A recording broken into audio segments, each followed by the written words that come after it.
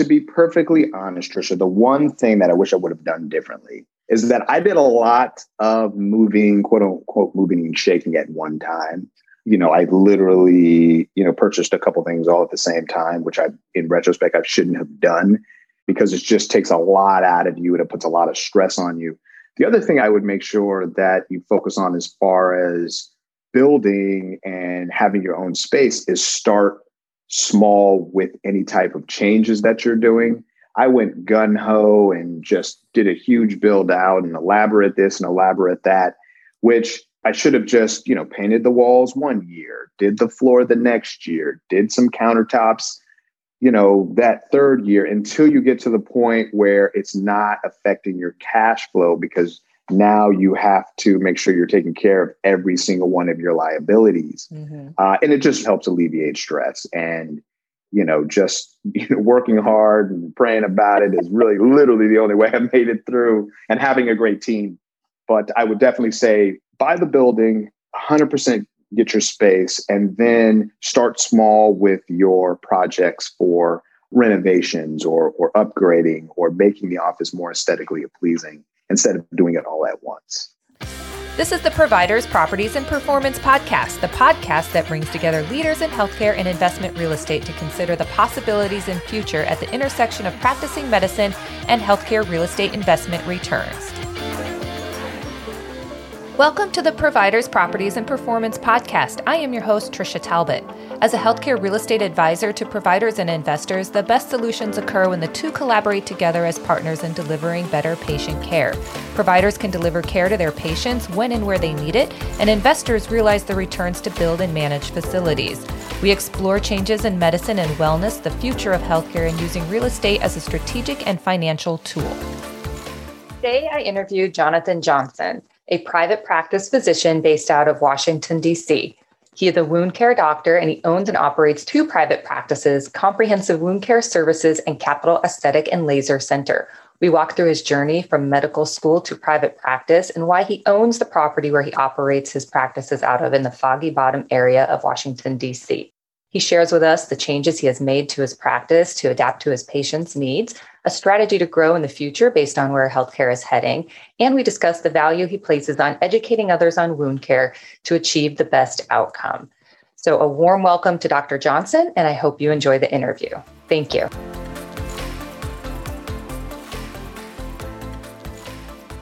Jonathan, welcome to the Providers, Properties, and Performance Podcast. Thank you. Happy to be here. Thanks for having me. So tell me about your two private practices, Comprehensive Wound Care Services that you called, I think, Dr. Wound, and Capital Aesthetic Laser Center. And you're all based in Washington, D.C., right?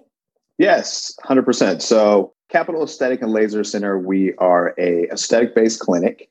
I am in the aesthetics and wound care specialty practice. So we have an in-office aesthetics practice where we do non-invasive aesthetic procedures, and we also have an in-office wound care practice. We have a telemedicine-based wound care practice, which is under the moniker Dr. Wounds. And then we also have a mobile wound care service where we round to different nursing homes and take care of patients that have issues with wounds at those facilities. So it's a little extensive, but we like challenges. So why did you choose the location you did for your practice, the physical location you have for your clinic? Typically wound care clinicians focus on taking care of patients in either wound care clinics or they take care of patients in nursing homes, long-term care, et cetera. We had a really large following of patients that were being discharged and wanted an office-based resource where they could come and continue their care and we could have a great continuity of care. So we picked the Foggy Bottom area of Washington, D.C. It's a great area. We are literally right across the street from the George Washington College campus. So that is a great resource for our aesthetics and some of our facials and some of our non-invasive procedures. And we're also 5 blocks away from GW Hospital. So some of our patients, once they're discharged, they can come see us as well. We strategically located our office in a medical-based building. So the majority of the tenants that are in this building are medical-based. So it's a great referral source for us and for others that are specialists in the field. Very nice. That's common. I think when you're locating a medical practice, you don't want to have your patients go through law firms or title companies. And oh yeah, definitely, of course, 100%. They don't want to. We want to stay as far away from law firms as possible. That's a bad word in healthcare, law firms. You don't want to talk about malpractice insurance. No, knock on wood. Knock on wood. I'm currently practicing in DC, Virginia, Maryland, and New York. So malpractice insurance is ridiculous, obviously. That is crazy. Tell me about that. So how do you practice in all of those states? Well, I'm licensed in 11 different states. And the majority of the reason that I'm licensed in 11 different states is because our wound care practice continues to expand. And we want to make sure that we have a footprint in states that need our help. And in order, obviously, to do business in those states, you need a medical license. So that's number one. Number two, with the COVID outbreak, we're able to service patients from a telemedicine-based standpoint. And in order to service those patients in the future, I feel that you're going to need a medical license in that specific state, regardless if you're physically there or if you have a physical location in that specific state. Currently now, CMS allows you to see patients cross state lines. But I think when everything gets back to normal, those regulations will tighten just a little bit, but still allow us to practice across state lines from a telemedicine standpoint, as long as you have a license. I think that's a great vision. It's great because it allows you to grow and expand and scale. And it also helps you to be able to see as many people as you can and provide the best care. Absolutely. It's interesting. My last interview was with a woman who she does a lot on thought leadership, and she was discussing how practices adapting to the new healthcare economy, where consumerism by patients is increasing, based on more healthcare costs being transferred to them. So, I see that you do a lot with educational videos and outreach and everything for helping your patients have a resource, I think, either to learn about you before they become a patient or after they become a patient. And you also provide that education, to other clinicians. And I think for your facilities that you partner with. Correct. So what made you think of putting that out there in order to help expand your business? So education is key. And I think that education is something from a healthcare standpoint that needs to continually be passed down or spread. Everyone needs to have correct education and the most recent education, because you want to make sure that the patients have the best care they can. The whole educating and wanting to educate comes from my mom, who was an educator. She's a Fulbright scholar and was a Spanish professor for a while. My grandfather was a teacher, and a lot of my family members are from teachers on my father and my mother's side. So it's kind of an intrinsic quality. But to be perfectly honest, Trisha, the most important thing with education is your confidence in what you know. Because if you can teach someone in 2 minutes exactly what the concept that you're trying to convey to that specific person or patient, then you really know it. So education is kind of a way to say, we understand what we need to do, and I understand this concept, and now I want to impart it on you. And the more education you do, the better it is, because you want to share the wealth of knowledge. It's key. Well, in particular with your courses for clinicians, I think specifically that work in these facilities that you partner with, like how important is it, if they're the first one to treat a wound, to get it to a certain condition that helps you be able to help the patient better once they get to you? It's very important, specifically in the wound care subspecialty. Chronic wounds can last for an extended period of time. So you want to make sure you're providing the best management as quickly as you can. So having that communication with other providers or other primary care physicians, other plastic surgeons, other dermatologists is really key, because continuity is the most important thing to make sure the patient is healing. So from one aspect, teaching the providers that work with our group is very important, because obviously we want them to scale and do well and make sure patients heal. But, just from a colleague to colleague standpoint, it's also important because, if the field wants to continue to stay viable and wants to continue to be a great specialty that other providers will continue to want to be a part of, and for you to pass that down to other providers that are younger and are coming through the pipeline, you have to make sure your education stays fluid. Absolutely. And, your wound care clinic and then you have, your aesthetic clinic, they seem to be two different, obviously they treat two different target patients, or maybe they do blend over, but you were trained as a general surgeon in hand and plastic surgery, and double board certified in wound management and aesthetic medicine. And in their spare time, you got an MBA. So probably because of all the educational support that you have in your background, but very true. How did you decide to go into wound care, and then how did that move over into aesthetic? So I really became interested in the field of wound care as a fellow in New York. And as the plastic and hand fellow, you're literally taking care of every patient 7 days a week with maybe about a 24-hour break. So the plastic surgery fellow was in charge of all the wounds that came into the hospital. I kind of cut my teeth learning about extensive wounds and pediatric, which is children-based wounds, and wounds that are going to heal tomorrow and wounds that are going to heal in 4 years. And when I ended up moving back to Maryland, I ended up working with another wound care group and really liked the interaction between the geriatric population, the nursing home population, long-term care, and how excellent it was to see that those wounds would heal and having those conversations with the patients. And I just fell in love with it and love it to this day. And then how did you move into the laser and cosmetic? So great question. So the aesthetics was a crazy story because I'm also a DC commissioning boxing and wrestling physician ringside official. And one of my colleagues was the chair of emergency medicine at one of the hospitals in the area. He knew a aesthetic practice that needed a medical director. And so I ended up working with this specific practice for a little while, for about a good 3 or 4 years. So I learned about aesthetics, and my background is hand and plastics. So I also, understood a little bit about aesthetics as a fellow.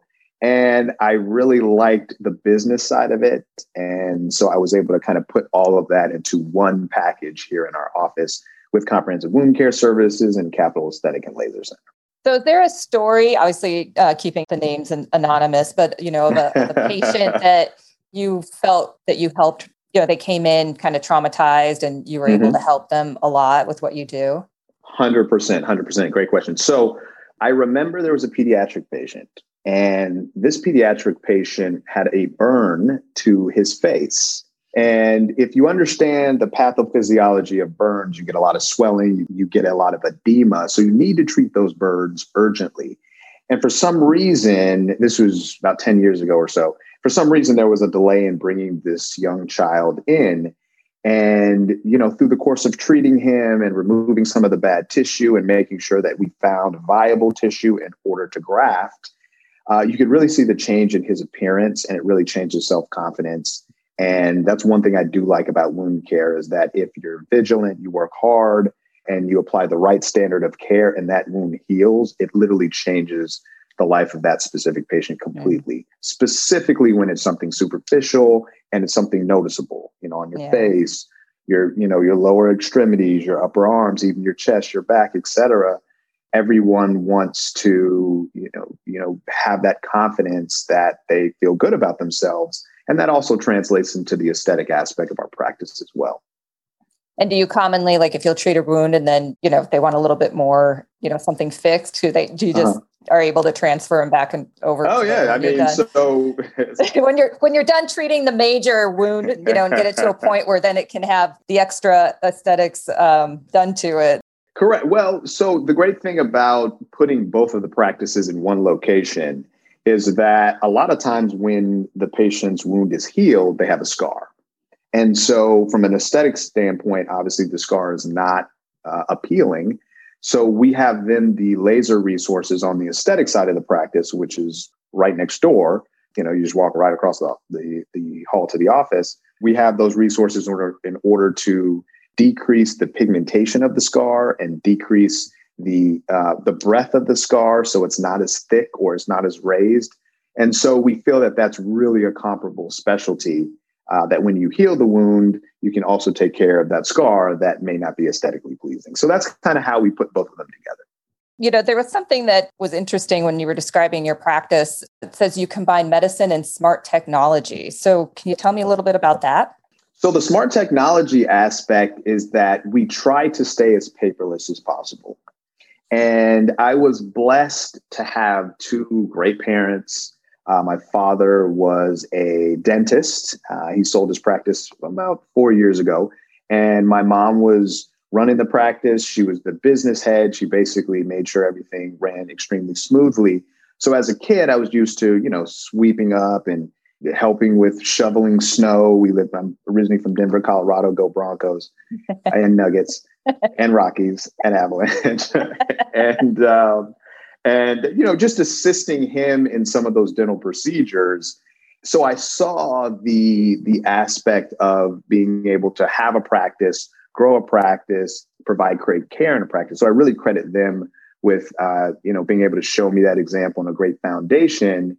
And so kind of through that, I was able to, formulate the plan. So I say all that because one thing they did have everywhere were paper charts. And I remember as a kid, going through seeing this huge wall of just paper charts, and they're pulling out the chart and the papers here and paper there.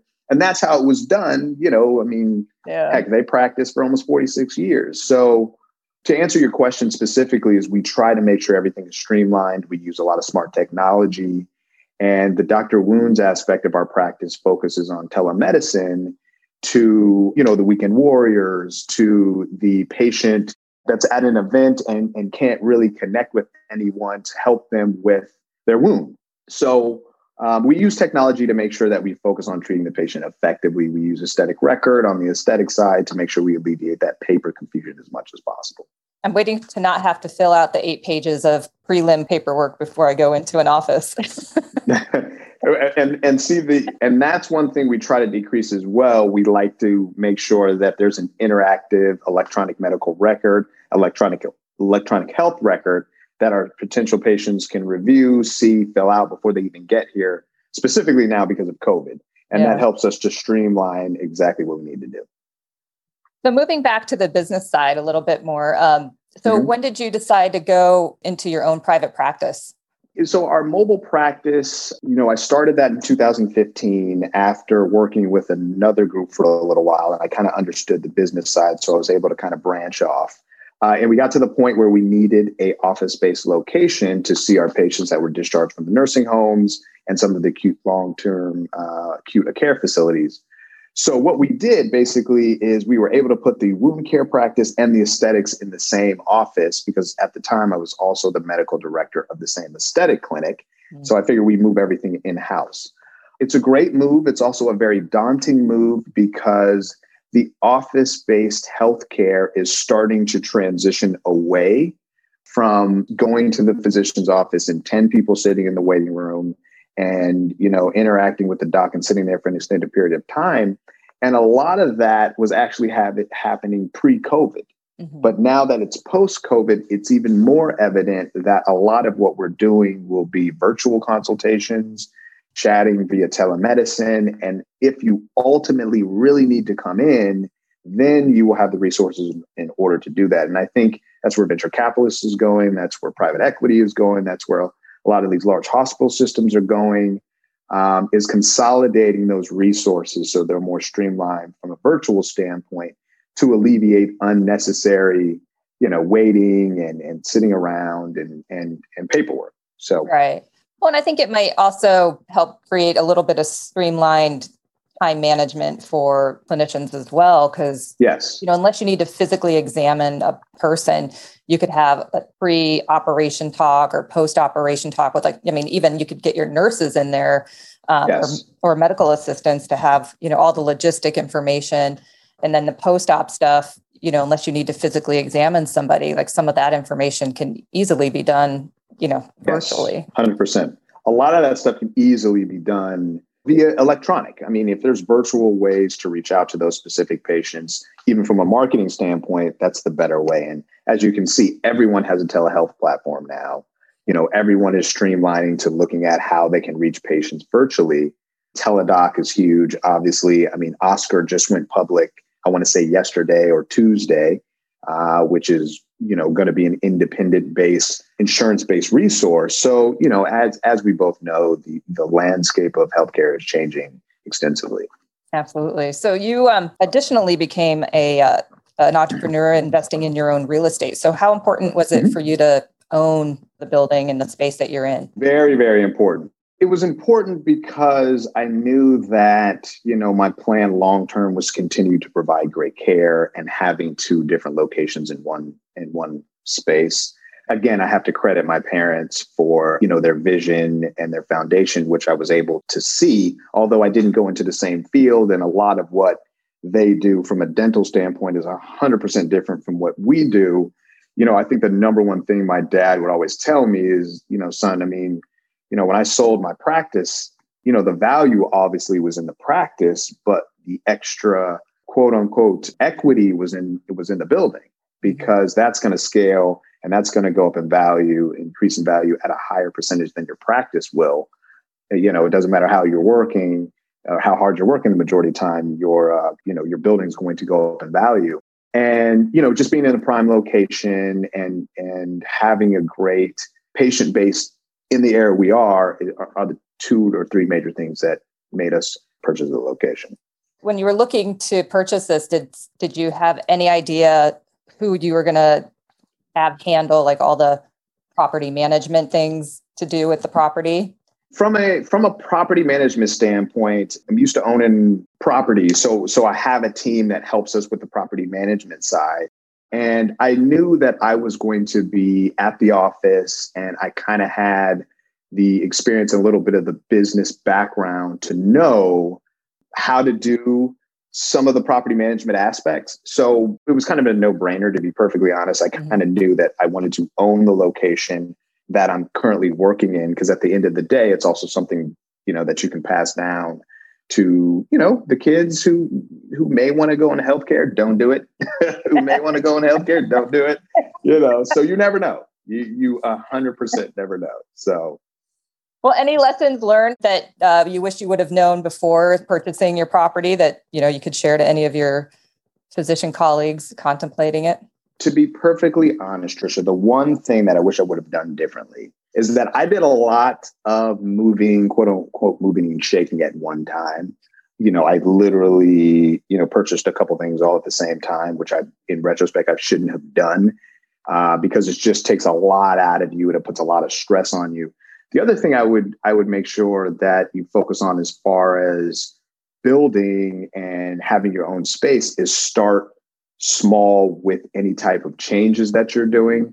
I went gun ho and just did a huge build out and elaborate this and elaborate that, which, I should have just, painted the walls one year, did the floor the next year, did some countertops that third year, until you get to the point where it's not affecting your cash flow, because now you have to make sure you're taking care of every single one of your liabilities. And it helps alleviate stress. And, just working hard and praying about it is really literally the only way I made it through, and having a great team. But I would definitely say buy the building, 100% get your space, and then start small with your projects for renovations or upgrading or making the office more aesthetically pleasing, instead of doing it all at once. It's like living in the house that you're remodeling. Correct. 100%. Yes, 100%. Tell me about a patient that should come see you outside of the facilities, but just a patient that should come see you to get treated. So we focus on, there's three different tiers to the business. So from a telemedicine standpoint, typically we're seeing the weekend warrior, the guy or the gal that's a bike rider or they surf or whatever, they fall, they scrape their knee. Doc, do I need stitches? Contact us. We'll help you make sure you don't waste time or money and a copay going to the ER or going to urgent care, where I could literally say to you, hey, put, this on it. We can send it to you directly from our website. That's one type of patient from a telemedicine standpoint. The second type of patient are in office-based wound care patients, are the patients where the wounds aren't healing. You've left a nursing home or you've left long-term care, or maybe you're a home health patient and you haven't seen progress with the wound. come in and see us. We'll take a look at that wound and figure out the best resource for you. And then from the aesthetic side, we work with a select group of patients that focus on how important their skin is. We focus on skin care. We focus on moisturizing, taking care of your skin, wearing sunscreen, et cetera. Also focusing on anti-aging, right? We want to focus on our neuromodulators, which is, your Botox, your Dysport, your Xeomin, et cetera, as well as your dermal fillers, and then your laser hair removal, which is very, very important. And then we will be rolling out our Smart Lipo coming in the next 6 months or so. And that's a project that we're working on with a couple groups, which I won't divulge right now because we're still in some talks. But I think that's another great resource to help our clients feel better about themselves and to help remove some of those hard to remove fat areas after diet and exercise really has not seen a decrease in those areas. So we're really excited about that new chapter that we're going to have coming probably in the next 6 months or so. So those are typically our 3 to 4 type of patients that we see. Very nice. Yes. Before we move into the Q&A, I do want to comment that, I love that you also are very socially conscious. I mean, yes. in social issues and disparities in healthcare for minorities and the elderly. And, I think advocating for those folks is important. And I think what you're doing is impactful. Yes. Thank you. I appreciate that. Yes, definitely. So now we'll go into the Q&A to get to know you a little bit. Okay, great. Outside of being a physician, but what was your first job? So at the age of 14, Trisha, I had a lawn mowing business. Very nice. And I think that kind of sparked my entrepreneurial bug. And so in my neighborhood, at one time I had about 14 lawns and I was charging about $20 per lawn and I was doing pretty well. And the reason I ended up going into the surgical route is one of my neighbors was an orthopedic surgeon. I happened to meet him one day and he took me into his office. As he's writing the check, I'm seeing bones and skeletons and everything else in his office. I asked him what he did. And he said, why don't you shadow me? So for the rest of the summer, which was probably about a month left in the summer, I was 14 and I was in the operating room, just watching him and observing him. And from there, I kind of knew this is what I really wanted to do. And I was an athlete. I played, football, baseball, basketball, and track competitively in high school and a little bit after high school. And so I always wanted to match the sports medicine with the orthopedic side and ended up getting into the field and figured out it wasn't the path for me. So I ended up transitioning into surgery and then into the plastics and into wound care. So that was my very first job, was lawn mowing. I was an Inroads intern, and Inroads is a great organization. It's a national-based organization that helps talented minorities connect with Fortune 500 companies in a specific field. So engineering, in e-commerce, in biotech, you have a chance to work with a large organization. So as my last year of high school, I was actually working with Coors Brewing Company. And I was working in the food science lab.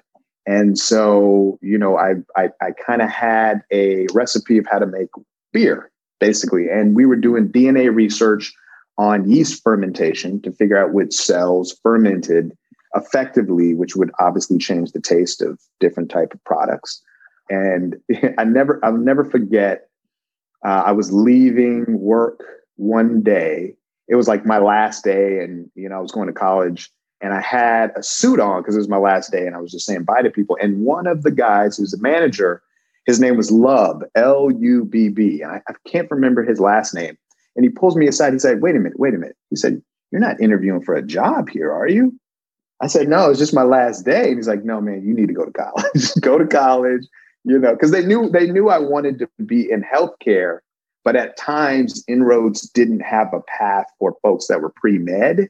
So the next best resource was food science, which was still quote unquote biology, which was my major at the time. And I was like, no, love, I love you guys, but I don't want to wear them. I don't want to go into these big, huge kettles every day and, sample yeast and everything. So those were the two jobs I can definitely remember. And, I worked a little here and I worked a little there, but it was great. Like I said, to definitely work with my parents. My sisters and I did the same thing where we were asked, let me just say forced to come to work every day. Voluntold. You were voluntold. Right. I was volunteered. Yeah, voluntold. There you go. I like that. But like I said, it was a great experience. And I think that, all those specific situations, number one, I'm very blessed to have them. But number two, it's for a purpose. And you don't really realize that until you look back on, what type of skill or what type of interaction or whatever at that specific time is supposed to be used in the future to help you excel. And that's just basically what it was. That's awesome.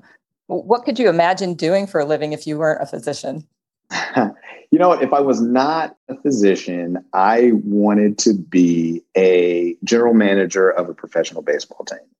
Very nice. I was, the Rockies? The Rockies, just, anybody, anyone at that time, but wherever you can get a job. Hey, Theo Epstein, hey, let's make it happen. But I was a huge baseball fan. I played baseball all through high school and, it was really my passion.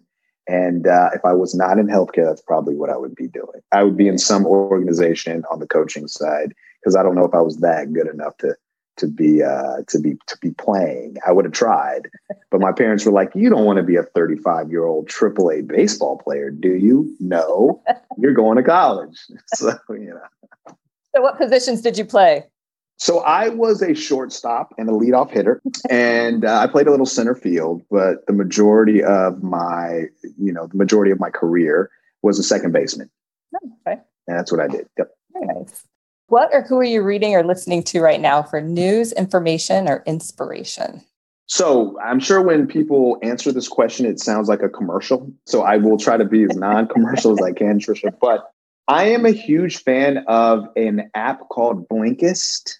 And what it does is it gives you different segments and different snippets of popular books in different type of categories. Like, for instance, you read about econ one day. The other day, you'll read about mental preparation. Then you'll read about leadership, and then you'll learn about world art. And with my busy schedule, and I'm going from here and I'm going from there, and I'm interacting with a lot of different type of people on any given day. When I do have a little bit of that downtime, I like to learn as much as I can and focus on as many topics as I can. I also like the books by Noah Oppenheimer. It's called Intellectual Devotional. I don't know if you've heard about this, but what it is it's weekly digestible topics that range from music. It ranges from economics. It ranges from art, leadership, popular people, etc. And so I like learning a little bit about those different type of concepts. I'm a huge art fan. I like the surrealist artist, Kandinsky, Gaukel. I've been to Salvador Dali's home in Spain, and I have a couple pictures, I would say, in the house that I had. So, just anything that gives you that snippet right then and there is very, very important. Absolutely. Mm-hmm. So what is one thing you do every day for healthy self-care? Healthy self-care. Number one, meditation and prayer is very important. And I think that, and I know this is probably what everyone says, but it really helps to channel your thoughts for the day, and it helps you stay focused on what the most important aspects of your to-do list is for that day. Mm-hmm. So I have a to-do list. And when I think about specific things, I put it on the to-do list and I check them off around 9:00 at the end of the night once the little ones are down. I check them off and okay, did I do this? Did I do that? And I have a long-term checklist and a short-term, and I try to get that short-term checklist done. But, I try to wake up in the morning and I focus on, what's the most important thing I need to do today, and make sure I'm thankful for the day. And then I just move forward, make it happen. Yeah, absolutely. So Do you think a person is born with a desire to heal, or is this only learned through their medical training? Am I back to my medical school essay? You want me to pull out my essay and read that? Why do you want to be a doctor? Oh, the funny thing about it, and for anyone who's a medical student that may be listening to your podcast, I hope that they do. You rarely get that question, because if you're in that interview, they want you there for some reason. They're just trying to make sure you're not crazy. They're trying to make sure they can go out and have a beer or whatever, have a drink with you, have dinner with you. You can come to their home and you're not going to act crazy. A lot of times that's literally what it is. Like I said, focusing on just being yourself is 100% important. And I think that the more that you do that, the better. I think that's great. Mm-hmm, mm-hmm. Yeah. Did that answer your question? I don't think there is an answer to the question, but that is an answer, to be yourself. And I think if you 100%, you want to help people. Well, I think to answer your question, the foundation of healthcare in general is to serve, period. And the way that I've always thought about it, I don't care if you are triple board certified in neurosurgery from the top, medical institution in the country, right? King's College to Harvard to MD Anderson, wherever. At the end of the day, you are a high paid waiter. That's it. You're there to serve the folks that are sitting at that table, to make sure they have all the health care that they need. And they get up from that table after having that meal, either healing them, helping to reassure them mentally, focusing on helping them, be more productive in their life. And if you think about it that way, you don't let the ego and what I did and my resume and all the rest of that stuff get in your way. So to answer the question, do you need to have service as the foundation of why you want to do healthcare? And then as you learn through experience and obviously the text and the literature, you will formulate where you want to go. It will speak to you, but you have to have that service foundation first, period. Well, I appreciate how personable that you come across to, this interview was fantastic, but Thanks. When I was doing my research, you're very personable. I think you are very warm and welcoming to your patients and want to be a resource for them. And I think that's we try. That's fantastic. We try. Thank you. We try. Well, thank you for this interview. It's been wonderful. Of course. Definitely. Anytime. Thank you. Happy to help out anytime. And good luck to you as well. Thank you. Have a great day. You too. All right. Bye-bye. I'm grateful for you tuning in to the Providers, Properties, and Performance podcast. If you enjoyed it, please subscribe, rate, review, and share the podcast with others. As a disclaimer, this podcast is intended for educational and entertainment purposes only and not intended for specific real estate investment advice.